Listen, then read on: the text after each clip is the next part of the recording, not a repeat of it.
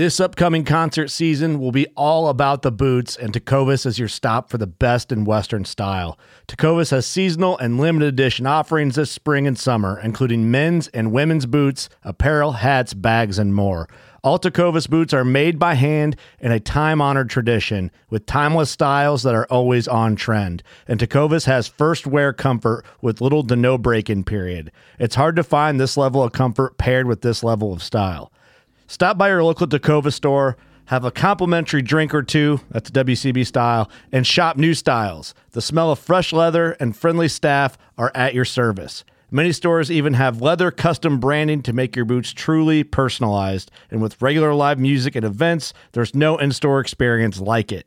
If you can't make it into a store, just visit tecovas.com. That's TECOVAS.com. They offer free shipping on all boots, as well as free returns and exchanges, and ship right to your door. Go to tecovas.com and find your new favorite pair of boots today. Fishing like a local isn't just about catching fish. It's about connecting with the environment and the people who call it home. It's about hearing the stories and traditions that have been passed down for generations and sharing unforgettable moments with the people you meet along the way. Fishing like a local is having an experience that stays with you forever. And with Fishing Booker, you can experience it too, no matter where you are. Discover your next adventure on Fishing Booker.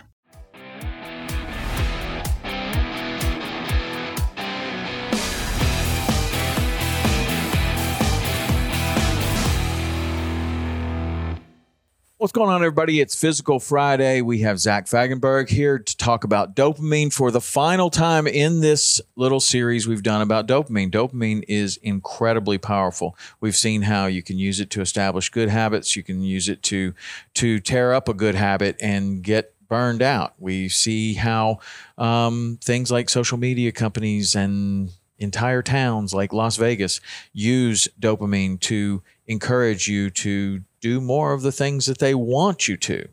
Fast food, all of the easy things that are fun and they taste amazing and they're really great, but they're also very easy. Zach's helped us to understand about that. So if you didn't listen to the last couple of episodes, I encourage you to go back and listen to the previous two episodes to this one, because today is going to be about what do we do? What are the tools that are available to us that are science-based and research-based? What are the tools available to us if we find ourselves in one of these down and out situations that is essentially dopamine-based? So, Zach, what do you think about that? What do we have at our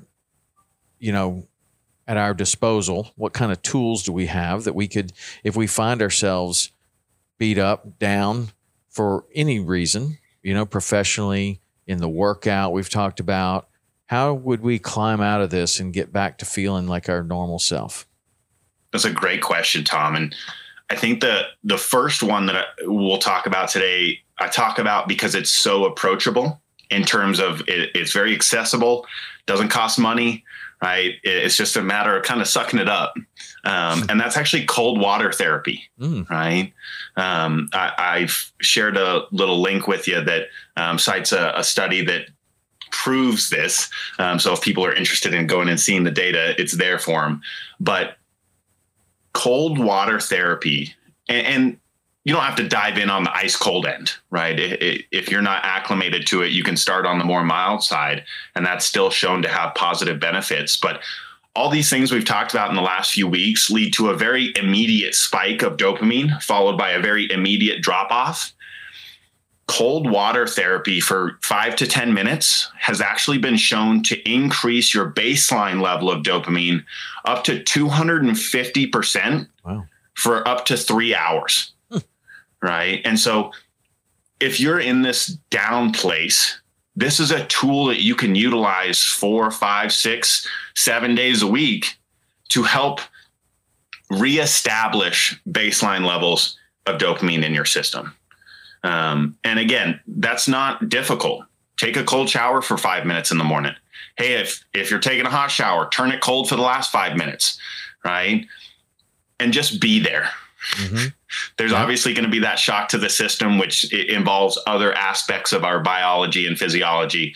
But it is without a doubt that following that cold exposure, you're going to feel and see this increased level of baseline of dopamine in your system. Now, one question I have about that is, I do the cold water therapy. I call it therapy. I don't know. It's cold water immersion. I get in the cold water. And then sometimes I'll get in the sauna after. So how does that affect it? Like if you take a cold shower and then you end with some warm water, or you do the cold water and then you end up in the sauna, how does that affect the dopamine? Have you already created it and it's in there and now you're going to warm up and that's okay? Or do you suggest, or does the science suggest that we finish with cold water, or do we know anything about that? So I would be 100% honest that the study I've shared with the audience today just references the water exposure itself. It doesn't discuss what possible changes in temperature might take place after. From my understanding of reading that study, it has a lot to do with the reaction of the adrenaline system in your body as well when you're first exposed to that cold. So I don't like to, guess at things and extrapolate, but based on what the study is saying, that increase in dopamine is triggered from the exposure to the cold during that time frame. That's where I would maybe leave that and leave it open to people. It kind of like we talked about a few weeks ago, being aware of, let me try it one day without the sauna. Right. And see what I feel the impacts and effects are, being very self-aware for the next, few hours, and then try it with the sauna. Right. Mm-hmm. And if you notice no difference, awesome. Use the sauna. If you do notice a difference, but you like the sauna, maybe it's an every other day sort of situation. Yeah. Got it. I wonder, did the study make any indication of how cold the water needs to be? So they started a group at 50 degrees and then went down and down from there. But as I alluded to, there wasn't a drastic change in response of dopamine levels once you got colder than about 50. Okay. So you start there if you're not acclimated, and you can always work your way down, because obviously we still need that shock to the system. So once you start to acclimate to the 50 and you jump in and it doesn't really do that for you, then we do need to start making it colder to make sure that we trigger that shock. But if you're not acclimated, you can see those benefits from the dopamine in the dopamine system at up to 50 degrees. Interesting. Obviously there's plenty of different ways that you can do this. There are, products on the market now, cold plunge, that's, super expensive. You got the ice barrel, you got other things. I use a 350 Yeti, which is, in my opinion, the best, because I can make it. It's got a lid that closes, nothing gets in it. I can keep it outside and I can just get in and out. And then I just dump it out at the end of, every couple of days or whatever. But you put ice in there and then it stays in there. It stays super cold. So I don't need any sort of machinery or anything. Filter would probably be nice, but other than that, it's pretty nice. But then the simplest is obviously a cold shower, and that's what Wim Hof has long advocated. And it's interesting, the study that you're talking about. Wim Hof's been he started his research, and his journey started because he was super depressed, and he just felt like he felt a calling to get in the water, like something was drawing him towards this cold water in Amsterdam, and he just kept getting in, and then it developed his breathing technique as well, and I think that it's incredibly powerful, and obviously now people are studying it more and more, and there's more and more studies and more products, and more people are doing it successfully. So other than the cold water, what other tools might we have? Yeah, definitely. So this next one is not so much a tool as maybe a recommendation to avoid, based on experience I've had of interacting with people that are in this down place. And one of the biggest recommendations we could give is, from the hours of 10 p.m. to 4 a.m., no bright lights or screens. A lot of people that I've interacted with or coached in this down place will talk about those hours in the late evening of, well, I finally made it through this big, tough day, and I just want to let my mind turn off for a little bit, but still be awake, not just go to bed and call it a night. And that's when the scrolling starts, and it's not uncommon for that scrolling to take place after that 10 p.m. time frame. The body is very hardwired to punish this situation because we should be doing other things, aka rest and sleep during those hours. And the body knows that. And so there's actually a double down negative effect if you're in this down place and you're exposing yourself to that bright light or screen exposure from those hours of 10 p.m. to 4 a.m. Anyone that I coach that's in that situation and describes that being a regular activity, it needs to go now. Right. And simply having this conversation puts a lot of people in the power position of saying, oh, well, that's a heck of a lot easier to remove it now that I understand that I'm doubling down on the negative effect versus not having the understanding before and someone just saying, hey, you shouldn't do that. You should be sleeping instead. Right. So, yes, avoiding those screens and bright lights from 10 p.m. to 4 a.m. Super, super important. Okay. Any other tools? Yeah. So the other big one we kind of referenced last week, and I think honestly, fishing is such a great example of this, but making sure that we're intermittently mixing in rewards or introducing other situations that stack on dopamine, right? It's not an every time foregone conclusion. And I've even talked to fishermen that have lost their urge to get out on the boat. Right. Because they've not done this intermittent. At a certain point, just the fishing itself was the intermittent reward. But then the dopamine system said, well, what if we mixed in a little phone time on the boat or a substance on the boat or some music on the boat, right? And sooner or later, it's not an intermittent reward of catching the fish every so often. It's a guaranteed reward of all these other environments, right? And that's where we lose the luster to just seek the intermittent reward. So really, really being disciplined about you don't just get the reward for doing the thing every single time. Right. And this comes back to this dopamine system has been in our physiology for a long time, back to hunter and gatherer situations. And that's where the intermittent reward was just natural. Not every time that someone went out on a hunt or went out looking for food and water was it a guarantee that that was going to take place. But that intermittent situation is what always kept people seeking it. Yeah. If at some point those hunter gatherers would have just known, well, I know I go out and I find it no matter what, then that wouldn't have led to much seeking over the long term.